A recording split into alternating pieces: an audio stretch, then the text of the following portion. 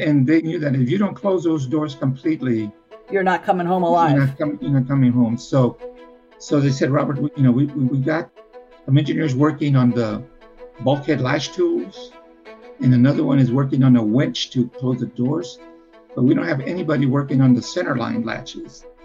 So again, knowing nothing about the space shuttle doors, kind of started learning, and luckily there were some trainers over in Building 9. Yeah, there were some big mock-ups that were very accurate replicas. Yep. Started looking at that, and then they started building a smaller, higher fidelity trainer. Oh, the other thing, we couldn't change anything on the shuttle. We couldn't touch. It's done. I am the only person to have walked in space and gone to the deepest point in the ocean. Hi, I'm Kathy Sullivan, and I'm an explorer. Exploring doesn't always have to involve going to some remote or exotic place. It simply requires your commitment to put curiosity into action. So join me on this podcast journey as I reflect on lessons learned from life so far and from my brilliant and ever-inquisitive guests. We'll explore together in this very moment from right where you are. Spaceship not required. Welcome to Kathy Sullivan Explores. Before we take off, I have a gift for you. I believe that no matter where you are today, an active thirst for knowledge will help unlock your ability to live a life of meaning and happiness. So I'm sharing some lessons I've learned on my road less traveled. Over at KathySullivanExplores.com, you'll find my 7 astronaut tips to improving your life on Earth. When you sign up, I'll send them to you, and also make sure you're the first to discover future podcast episodes and learn more about exciting adventures ahead. Just head on over to KathySullivanExplores.com. What's the worst career advice anybody ever gave you? My guest today was passionate about cars and planes and how they worked, and he had a real knack with them. But his high school counselors didn't point him towards engineering. Instead, they suggested he become an engineering draftsman, drawing up the ideas real engineers had, likely because folks like him just didn't go to college in their view. You see, his parents were farm workers. He was actually born in Mexico himself. Well, Robert Trevino followed their advice, at least the first step, but then he turned the story his counselors likely imagined on its head, ending up in NASA as one of the leading designers of specialized tools for spacewalkers and a key member of the Hubble Space Telescope servicing team. His story reminds us to not let other people's take on our potential clip our wings. Our passion, commitment to excellence, and persistence do more to shape our destination than anybody else's opinion. So have a listen.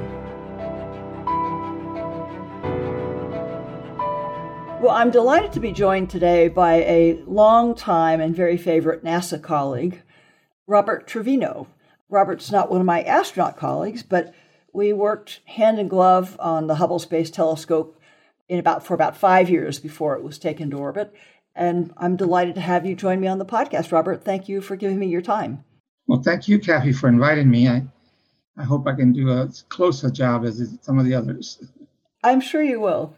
Well, for all that we worked so close together for those 5 years, Robert, it wasn't until I got back in touch with you as I was researching my book, Handprints on Hubble, that I learned a bit about your own family background and your life story. And that's what I hope you'll share with my listeners today, is take us back to the young Robert Trevino, where you were born, where you grew up. Tell us a bit about your family and the background that shaped you as a very young boy. Well, my family were migrants, and my mother is from New Braunfels, Texas, outside of San Antonio, and my father was from Mexico. We would go back and forth. My older brothers and sisters were born in the U.S. and Texas, and my younger brothers and me were born in Mexico. We came back when I was just one year old, and we settled back into New Braunfels, where my father was a truck driver. Now, what was really amazing, I'm the third youngest, and again, it's out of how many? Out of 12. Oh, wow. Yeah, that's what I mean. Sometimes when I say that, I'm just surprised now. 9 boys and 3 girls. And again, we didn't really realize, there were some large families I remember that we knew, but this was very, very unusual. So when I was, I guess about 4 or 5, we moved from New Braunfels to San Antonio.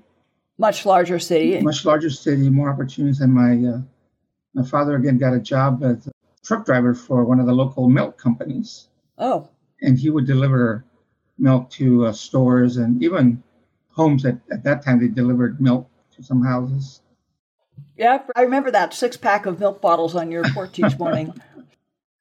So my older brothers started working, and unfortunately, my father passed away when I was in the first grade. Oh, my. Of a heart attack.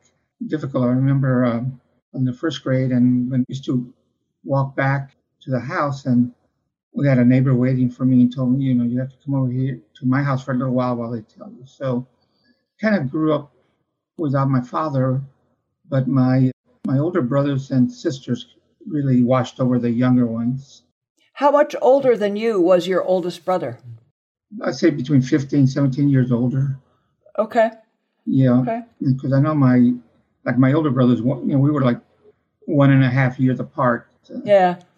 So again, it's a very unusual family, but we were very close knit and did a lot of things. So. So your older brothers had to support the family, or your mom worked, or both? Yes, my older brothers would. Well, I was working, and also my oldest sisters were working.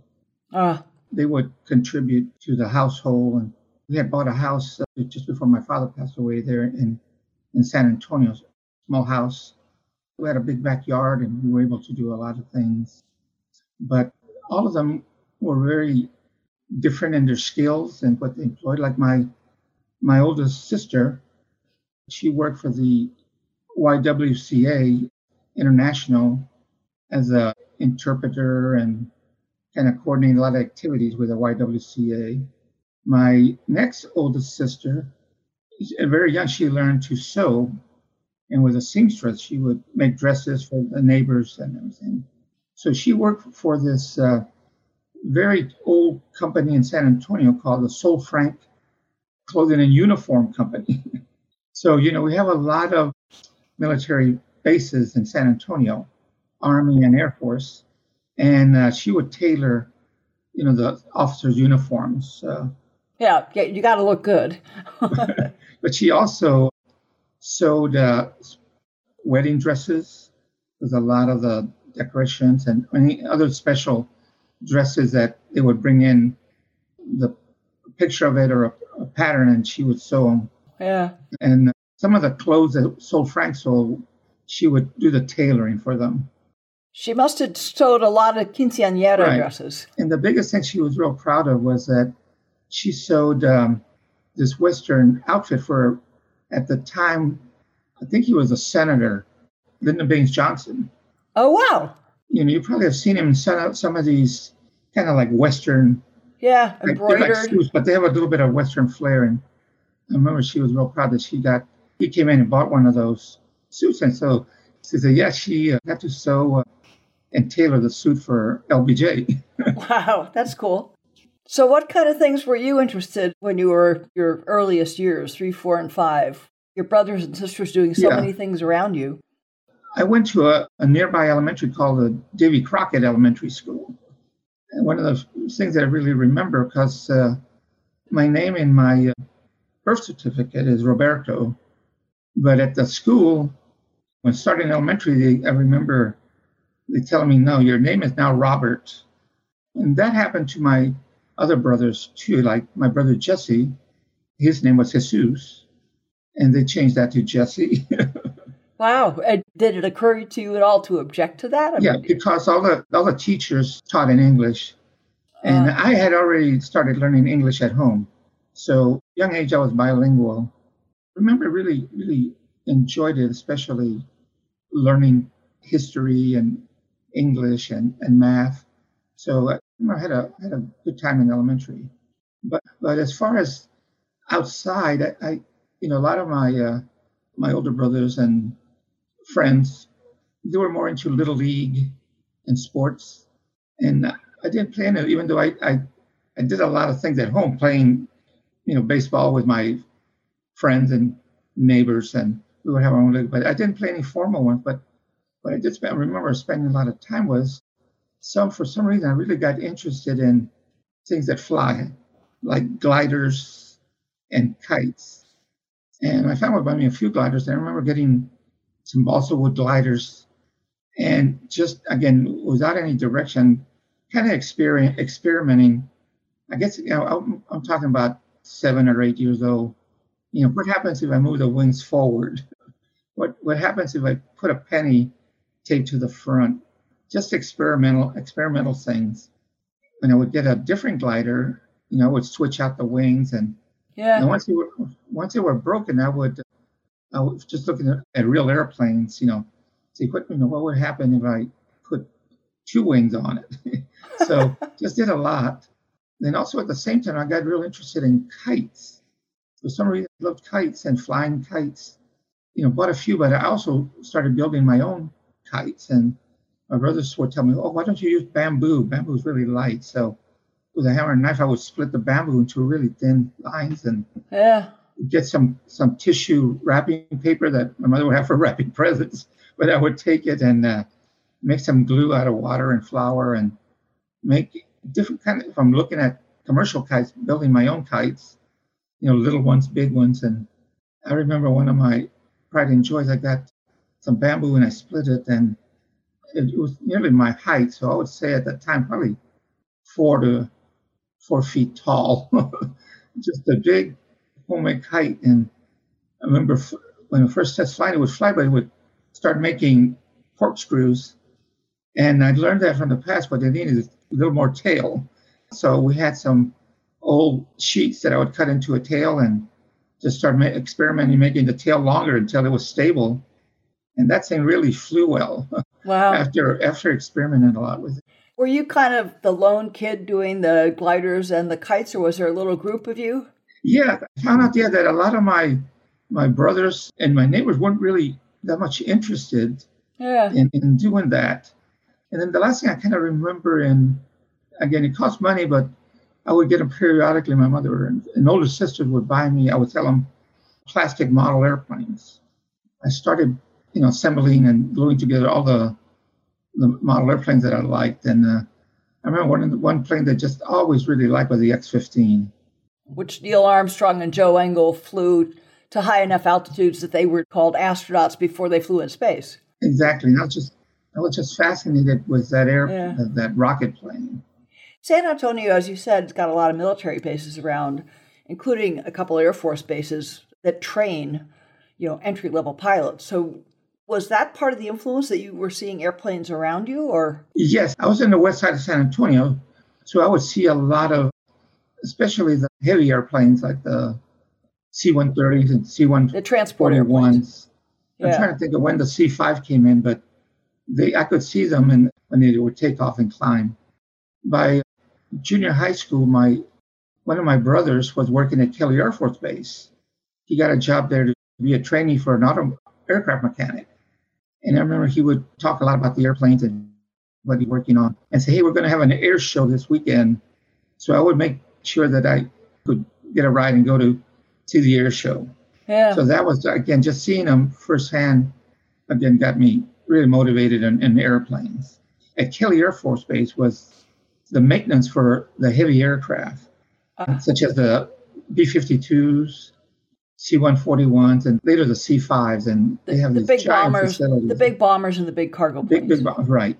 And then the training, I didn't get to go that much, but it was over at Randolph Air Force Base, which was over on the east side. That's where they did all the Air Force pilot training. Okay. So I didn't see a lot of that because they tended to do it more on the east side of San Antonio, and then later on, kind of south, they had a lot of patterns. So yeah, I kind of grew with a lot of Air Force planes all around me. Later, I joined the Navy, but not a lot, but it's just kind of the aviation side of it was pretty interesting. When did you graduate high school? In high school, I graduated in 1966. Okay. So, it's sort of Vietnam War is going on, and curious what the sociology and social setting around you was in terms of a kid from your family, your background, interested in airplanes. That can't have been really common. Interesting. And like you said, in the high school years and everything that was happening around me, my brother, Jesse, who's an artist, had gotten a scholarship to study in New York at the Art Students League, which is a very famous art school. He submitted a portfolio, and he got selected to go to New York. He spent a little less than a year when he got drafted into the Army. That time, you could get a draft deferment if you were in an accredited college, but the government didn't consider this art school a college. So he got drafted into the Army. And, he came back to San Antonio for a few weeks and then reported to the draft. And before too long, he was on his way to Vietnam with less than a year. But while all of this was happening in my neighborhood, 2 or 3 of them just from my block got drafted. So it was all around me of what was happening. And I had a high draft number. That was the other thing, that it was like a lottery.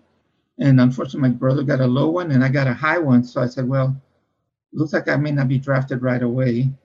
So when I graduated, I knew at the San Antonio airport, they had a couple of small aircraft companies. One, I don't know if you've heard, called Square Engine Aircraft. They built this twin engine turboprop, kind of a commuter airplane. But there was another company there where the aircraft companies were, called the Business Aircraft Corporation. And when I talked to them, because I forgot to mention, when I went to a vocational and technical high school, Okay. I wasn't planning to go to college. And I studied for half a day each day engineering drafting, because I had a good math background. Some of my other friends, they went into auto mechanics and air conditioning repair, sheet metal, just a lot of trades like that. So explain a little bit, what does that mean you're doing in an engineering drafting class? Well, instead of a desk, we had drafting tables with all the drafting equipment. And we would have classes on the use of the different types of pencils and kind of a lot of the basic tools that you have in engineering drafting, such as the engineering scale, learning about scaling, obviously triangles, very large triangles, learning how to use all that curves. For those who don't know, because nowadays this is probably all on some computer app, what is the job, what's the role of an engineering draftsman in like planning or building an airplane, for example? Right. The engineer would give you a sketch of what he thinks this part would be. Okay. And then that would have to do a very detailed drawing of that with a front view, a side view, and a top view, with enough detail that the machinists, because that's how they work from those views. So, and they're machining by hand back then, right? Right. So they're looking the eventual goal is to then make a print of that. And we didn't do blueprints. We did what we call white with blue line prints. Okay. That drawing would have all the information that you need for a machinist to build that part. Okay. So the kind of thing that today might be done on a computer-aided design app, you were doing by hand. Right. Now it's all CAD. But at the time, it was all parts like that. Yeah. And sometimes we're asked to do illustrations of them. But primarily it was doing the 3 views, and it get pretty complicated, with drilling the holes and identifying the threads. You had to put every detail in, right? Like if there's such a thing as countersunk screws where the top of the screw is flush, or it's the top of the screw sticks out. You had to specify that kind of thing in the drawing too? Exactly. So we would have a lot of manuals that would give us the dimensions, certain diameter, what the countersunk was, or counterbore. Yeah. So it just got progressive. The first one were pretty simple parts, but it just got more complicated as we went on. So how did you, I'm curious, maybe roll the tape back a little bit. What led you to choose engineering draftsman at the Votech College? Well, I think it was my interest in airplanes. But you didn't imagine just going and becoming an engineer? No, in fact, in my high school, I went to shop engineering drafting half a day, and after lunch it was classes. Okay. But it was minimal classes. Like the highest math that I took was Algebra 1. Oh, so okay. It was not preparatory. But again, I kind of, just looking at some old movies, I would see some of the aircraft movies, and they would show like the engineering department of all these engineers leaning over their drafting tables designing parts and taking them and then to the shops where they were building the new airplane. That just kind of fascinated me. And I also kind of liked art and drawing than I was to auto mechanics or radio and TV repair. Yeah, yeah. It was just that I kind of was leaning more towards working with my hands and drawing. So kind of had an idea of what draftsmen did and thinking, okay, well, maybe I can work for an aircraft company someday and be part of that team that's building the airplanes and get maybe to go. So that was interesting. You did end up doing that, and you did eventually go to college. Tell me Right. a bit more about that transition from being a draftsman to... Okay. So when I graduated from high school with a certificate in engineering drafting that certified me as a draftsman, I applied to these aircraft companies at the San Antonio airport. And one of them was called a business aircraft, and they saw my, my experience, and I mean, not in any work, but just what I had done in high school. They hired me. And this company was really interesting. They took existing aircrafts and they modified them. The oil companies, I didn't realize, they did a lot of aerial photography. The real detailed oil well fields were drawn out on photographs. So we would modify the aircraft to mount a camera that they needed. And the engineers would give me sketches of these parts or no drawings. Hey, Robert, we want you to make a new drawing of this part of the camera mount. Right. Or we're modifying the main crew hatch and turn it into a larger one. So we need a little bit bigger brackets in the hinge here. So just a lot of things like that. You're at that firm for how long? And what was it that provoked you to think about going to college? Well, I worked there that whole summer, and one of the engineers that I worked with that would give me a lot of the work, he said, Robert, you're doing some great work, but you need to go to college. I mean, I would like to keep you here, but I really want you to progress. And I think, you should go to college. So that got me motivated. What was your family's reaction? Had anybody in your family gone to college before? I talked to them and they said, well, we don't know how much we can support you. We can support you here and, obviously living in the house and food, but we don't know anything about tuition. We know that it's going to cost. So I went to San Antonio College was a community college there that was, amazingly in San Antonio, there's like 4 universities, but they're all private universities. San Antonio, later I learned, was the largest city without a public university up until the 90s. It was, Catholic universities, Baptist universities, but there were no public. And so San Antonio College was a big community college. And I went and talked to the counselor that I wanted to start it, but what I could do, whether I needed a loan or what. And they said, well, it was really fortunate for me. They had what they call a work-study program where I would work 15 hours a week doing something at the college, and they would pay me. And then I could, be on campus. So I wasn't commuting. I would be there. So I would work so many hours and go to my class and come back later in the evening and work a couple of hours. Nice. And then again, I was really lucky. A lot of them work in the cafeteria or cleaning the gym. I had one of those food service jobs. But luckily, they said, Robert, we think you would do great in the library. So I got to work in the San Antonio College library. But also, very fortunately, they had students that would be working the desk and then putting the books back into the shelves. But they said, no, you're going to be working with one of our lead librarians she determines the Dewey Decimal numbers on the books. And she also is responsible for the rare books, the collection. So she had an office. As she was marking the books, she would put in a little scrap piece of paper, write the Dewey number, and she would fill up a cart with those. And then it was my job to kind of get that cart, bring it back to my area. And we had some special label makers where I would make the label for the Dewey number and carefully put it on the book. So I did that, but then the part that I really got interested was in the rare books. She would have these certain rare books, and she taught me how to, you had to be Elmer's white glue that didn't have any chemicals in it. And we had to use that one, like little tears, kind of Like to repair the to pages? barely repair. Part of it was peeling off. Again, Yeah. had to be really careful. And I would apply it with a little cotton swab or a toothpick just to put a minimum and really touch it. We didn't want any of it. Yeah. And make sure that the glue didn't leach through the paper and show. Then she also taught me how to make, there were some rare books that couldn't be put in a shelf. They had to be in what's called a portfolio.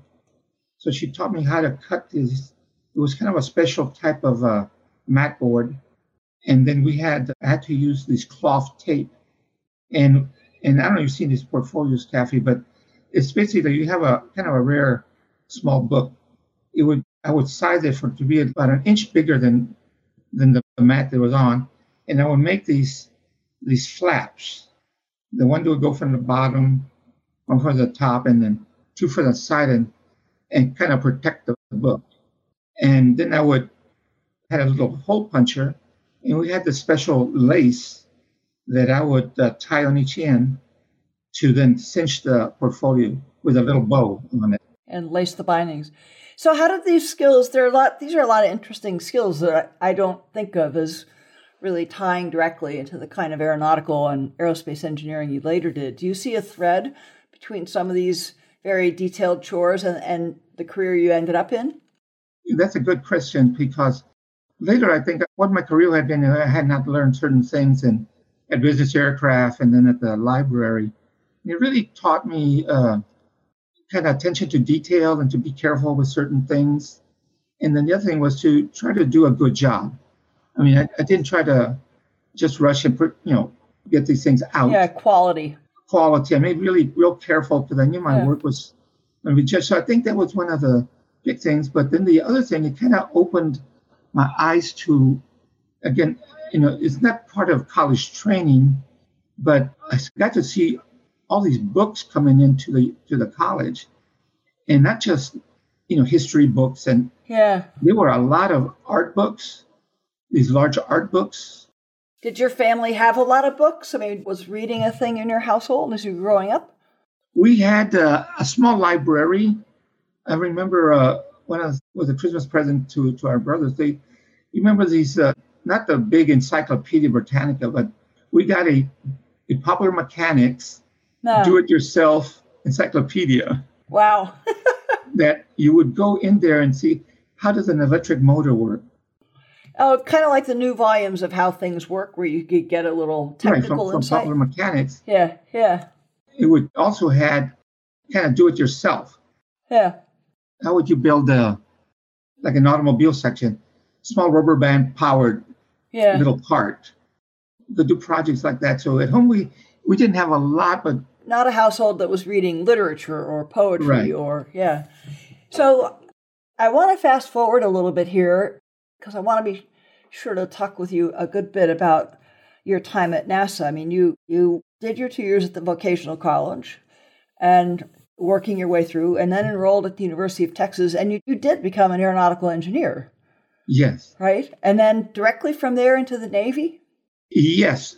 In my senior year, last semester, I had to complete, I can't remember what it was, like 15 hours, and said I could graduate with a degree in aerospace engineering. Wow. And somewhere in one of just walking through the engineering campus, I saw where the Navy was going to have some recruiters and interview. And I had always been interested in Navy airplanes and maybe flying. So I read the sign, said they would be I can't remember which one, like Taylor Hall at 1:00. And so we went over there and went to a room, and there were some other students in there that had also come to learn about Navy aviation. The recruiters talked a little bit, and then said, "Okay, I'd like to give you guys a aviation aptitude test." And this test consisted of an picture of an airplane in different positions, like flying horizontal, diving, wind tilting. Yep. And then below it had pictures, and those images, were from the cockpit. I'm sorry, I forgot to mention. Right. And then below it were the different pictures of the whole airplane. So which one has the elevator up or the ailerons this way that would make it do that? Yeah. That's cool. The whole picture of the airplane was the one from the cockpit to what the airplane was actually doing. So I bet you aced that after all your glider experiments. Yeah, and actually I did pretty good because I'm trying to think, it was my senior year. I took a aerospace class where I got to fly the Link trainer. Mm-hmm. We had a lot of hours in the Link trainer. And I mean, from takeoff checklists all the way to flying and climbing and collecting data on stalls. So it was more of an engineering class than a pilot, but still you had to learn all the checklists and all the flight controls and learn to read all your instruments and altitude and airspeed. So the Navy snatched you up? Well, what they did, the next thing they told me, okay, you did pretty good, Robert. Said, can you come out tomorrow? We'd like to take, there were about 3 of us, I believe, that they selected, and said, we're going to take you out to this little outlying airfield. We brought a T-34. Which is a little turboprop trainer, 2-seat tandem trainer. Yeah. Beechcraft Navy trainer. We want to see how you do in the airplane. That's pretty cool. That's a fun airplane. They took us over to the airfield, and I remember I said, okay, here, let me strap this parachute on you. This D-ring is what you pull if we have to bail out. And I'm going to tell you how to do that. We're going to open the canopy, and I'll just tell you to get up and just jump out. So we went out to the airfield and got into the T-34, and he strapped me in real careful, got the helmet on, connected to the intercom, and we took off and just kind of doing the patterns around the airfield. It was a really small airfield. They weren't an airplane flying. And he said, okay, you want to take controls? And I took it. And again, just from my Link trainer experience, kind of control it through altitude and said, okay, can you make a turn? And I made a turn. And it was pretty good. And said, okay, got the controls now. We're going to do a couple of more interesting things here. How about a loop? That's a quick familiarization into aerobatics. Yeah. But you loved it? Yeah, I loved it. I did pretty good.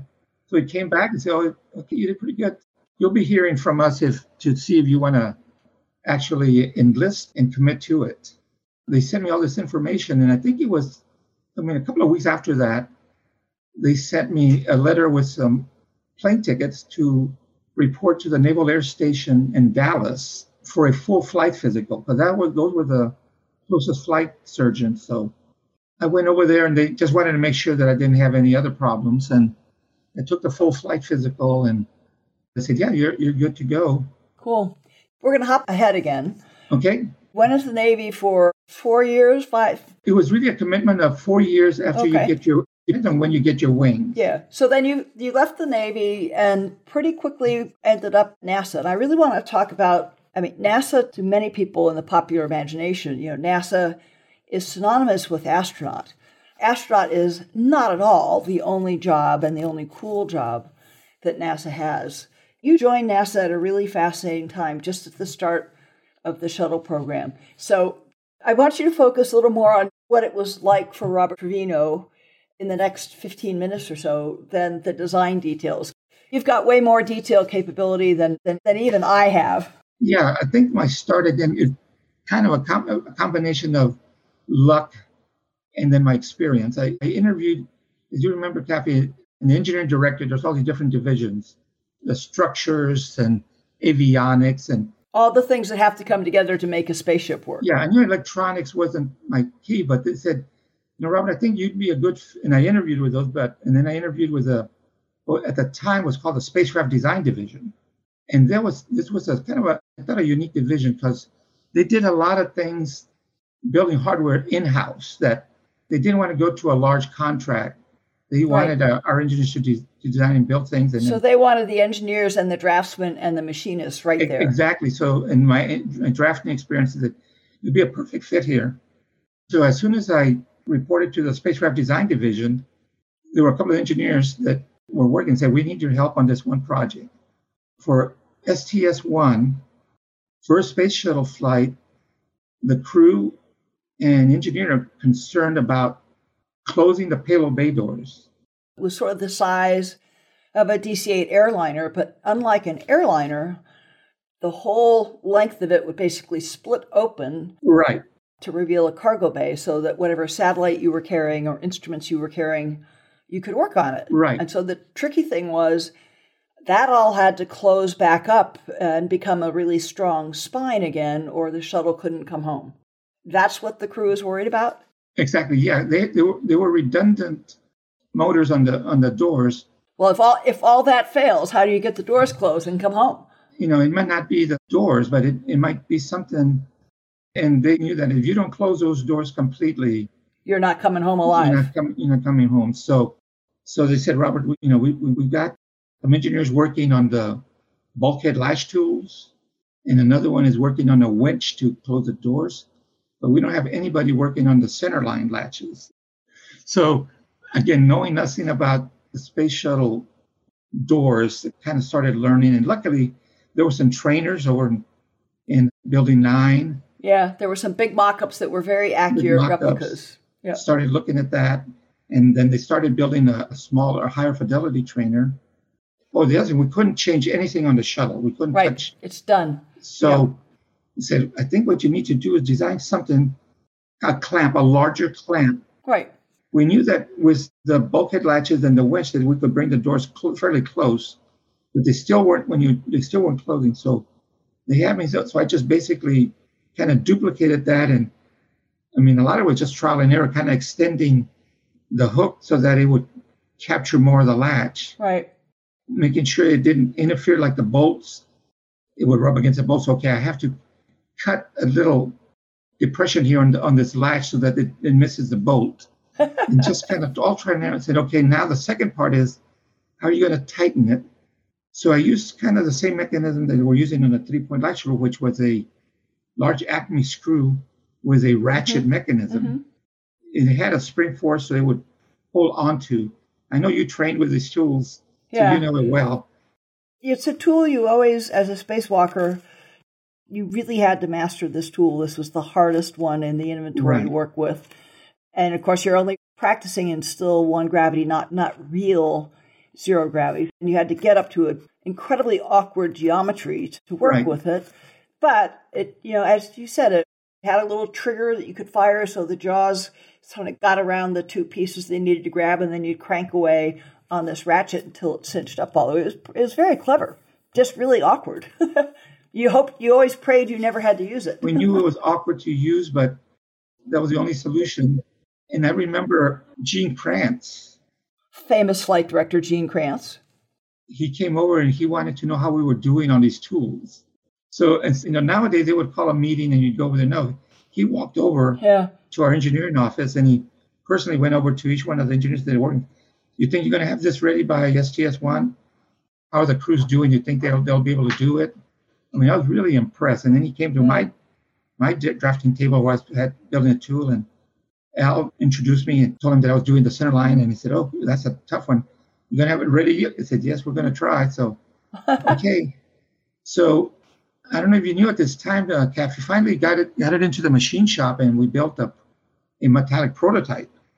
I tried it on the mock-ups and it worked, but we had just built a small portion of the shuttle bay, only the forward part with the latches. Right. And I'm sure you probably knew that it was still there. When you were selected as an astronaut, it was called the WIF, the Water Emergency Facility. It was a very small neutral buoyancy tank, kind of next to your astronaut exercise facility. It had about 1/4 of the length of the whole shuttle payload bay, but built exactly like a real shuttle. It was not a model so much as an exact replica. So if the tools could work on that, and if you could get them to work on that, it boosted everybody's confidence that you could do it on the real shuttle. Mission Operations Directorate had the EVA trainers that would train the astronauts. The spacewalking trainers. But I was in Engineering Directorate. Mm-hmm. But the branch chief for the EVA branch, his name was Ray Deloso, saw the work and said, Robert, can you come over and sit next to our trainers? And teach them how this works. You know the equipment better than they do. I had briefed them on it, and they had handled it. But he wanted me to sit there on council with them. And I look back, and just amazing. John Young and Robert Crippen, who flew the first space shuttle flight. I got to to train them on using these tools. So Yeah. sometimes I said, okay, be sure that the safety on the depress button is off, okay? Right. Before you actually make sure that it's properly balanced and everything. And they worked with it and they did it. So kind of working with, I remember primarily John Young and Robert Crippen, but I think I trained Truly also, and He flew on the second flight. Yeah. all the astronauts that were going on the first flights until the MOD were pretty, and then they took over all the training. But one funny story, when afterwards the water run, we would debrief the crew what they thought and their comments on how we could. So this crew has gotten in real spacesuits, but not ones they're ever going to take to space. They've gotten underwater where they're neutrally buoyant, and it's as close as you can get to the weightlessness of a space flight. And they've done that and worked with your tool. This is afterwards you're talking about what happened? Right. We would do a debrief because these tools were just so new. They weren't. Yeah. And they would tell me, no, it worked okay. I think might need a little bit higher strength spring and things like that. But I remember John Young, we brought the tools and they were on the table, and he grabbed my centerline lash tool and he says, "This reminds me of the jawbone of an ass from the Bible." Kind of did look that way, Robert, I got to tell you. I mean, it was a jaw, right? It was a jaw designed to clamp some things closed. Anyway, that was so funny. And John Young was just such an amazing person for the first flight. That was my closest that I got to him. So you say NASA, most people think astronaut. And at least in my experience, a lot of people tend to presume that's the only worthwhile job to have in NASA. It's the only fun one. From that point where you sort of shifted gears and you were training crews, you spent a lot of the rest of your career helping to train all the astronauts who went up to the Hubble Space Telescope with the 100 and some odd tools that were just as unique as that first centerline tool. That became really, what you're famous for in NASA. And I'm, again, on just the human side of that experience, what would you say to people that think, well, I can't be an astronaut, so why would I want to work for NASA? What other jobs are there that are any worthwhile or any fun? I think the big mistake in engineering is that you're going to be working nowadays behind a computer, doing computer-aided design or running software simulations of stress analysis. But I didn't realize just how many other jobs that engineers do. So one important thing was I need to mention how I transitioned from engineering to mission operations directorate. Mm-hmm. I'm trying to think if it was after STS 1 or 2, engineering directorate had ramped up with a lot of engineers. They were building the shuttle, and then they're going to downsize because you don't need all those guys anymore. They had to downsize, and I got a personal letter from Chris Kraft, the center director. Who was the big Apollo flight director back when. Right, and the letter said, we need to downsize engineering directorate. So you have been selected to transition to somewhere in the mission operations, because that's we're going to be ramping up the teams there for flight directors and for training, and especially training all the crews.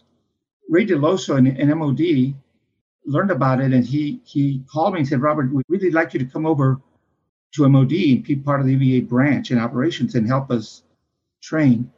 And he said, we have a lot of the MOD trainers, but they came directly, or some of them had different backgrounds, but don't have the engineering experience.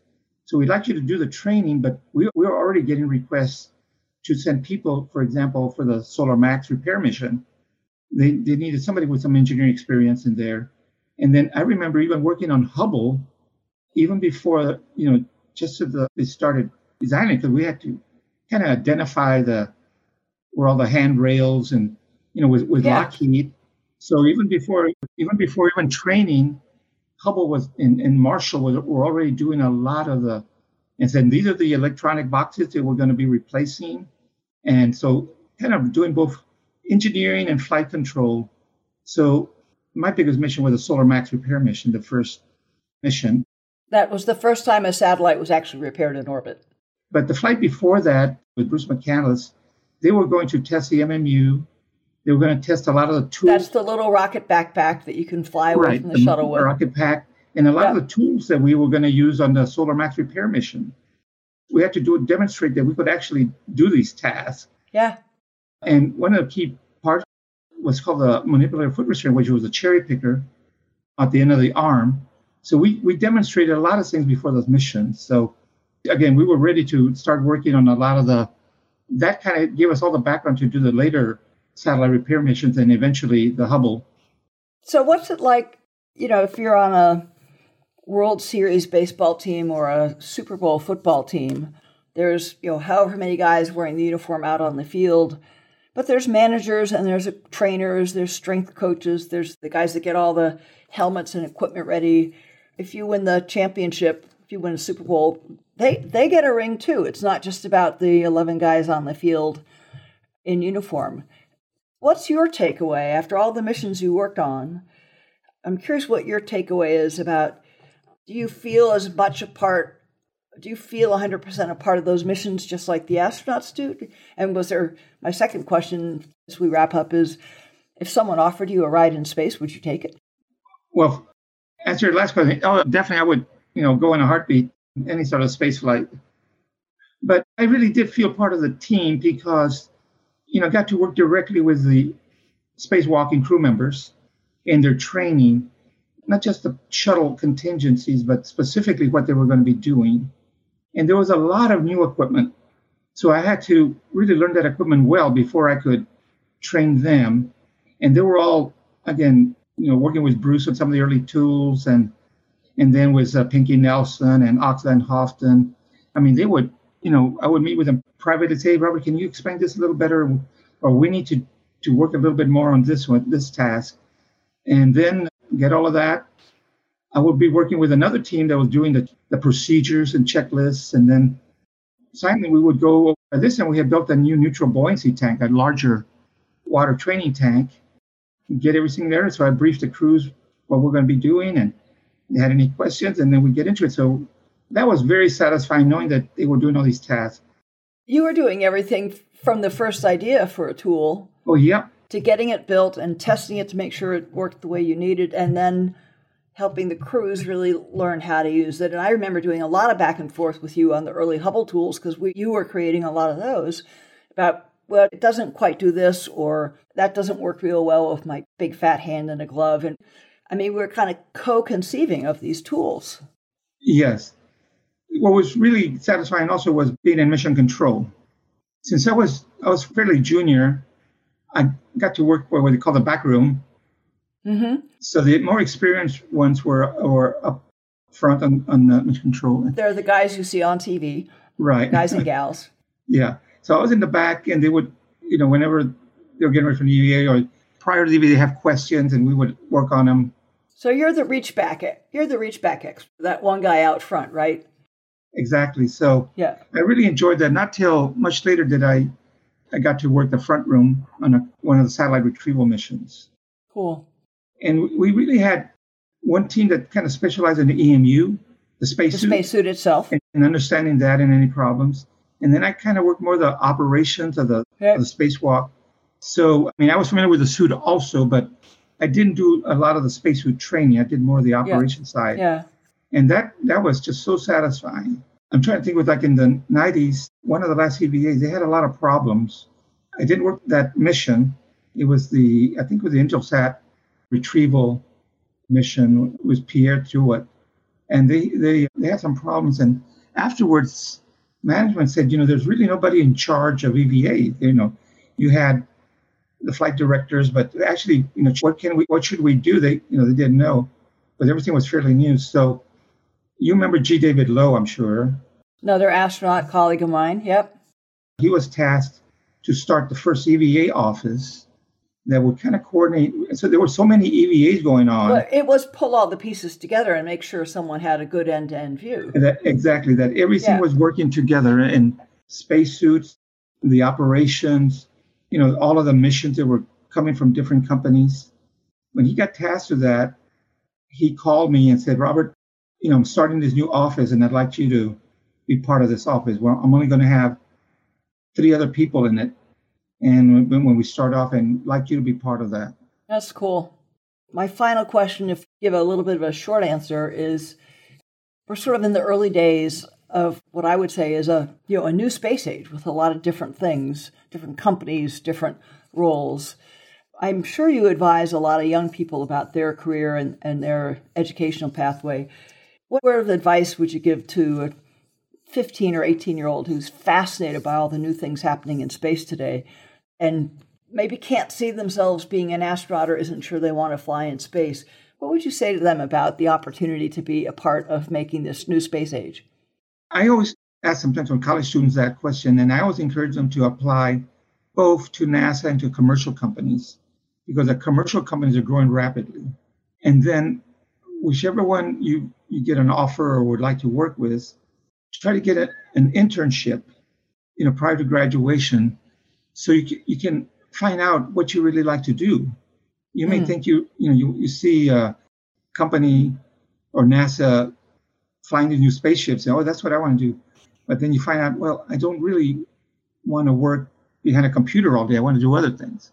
Or others say, I want to work in mission control. And you go to mission control and say, well, I don't really like it because I wanted to do more engineering. Yeah. But they start finding out what they really like, whether it's engineering or mission control. So it's really important that at least you try to experience that a little bit before you commit to that area. You find that area that you really like. Eventually, if you do get full-time offers, you have the experience, you're going to enjoy that job. Yeah. And then go all in once you get it, as you pointed out, with the kind of quality lessons that you learned back in your library with the rare books. Yeah, exactly. Well, Robert, always fun to talk with you after all our long years working together and get some of your stories, because your stories span from the finest little detail, really details are the magic that make it all work, to the big picture of a flight that pulls a satellite out of orbit and fixes it. You've just had an amazing front row seat at a fascinating era of spaceflight, and I know you're not done yet. No, I'm working on some new projects now on the Artemis project. All right. The two big projects that I'm working on are the new lunar rover for Artemis. Yeah. But it's going to be much more than what the Apollo lunar roving vehicle was. I'll get you back on the podcast and we'll talk about going to the moon. I think you should negotiate to get a seat on one of those flights after all of the great service you've given to NASA. But for now, I think we got to wrap this one up. You're back on the list. I want to hear more about Artemis. Thank you again for joining me today. Well, thank you, Kathy. My pleasure. Thanks so much for joining me on today's mission. For more solo shows and deep dives with incredible guests, along with all the ways to get the podcast and much more, head over to KathySullivanExplores.com.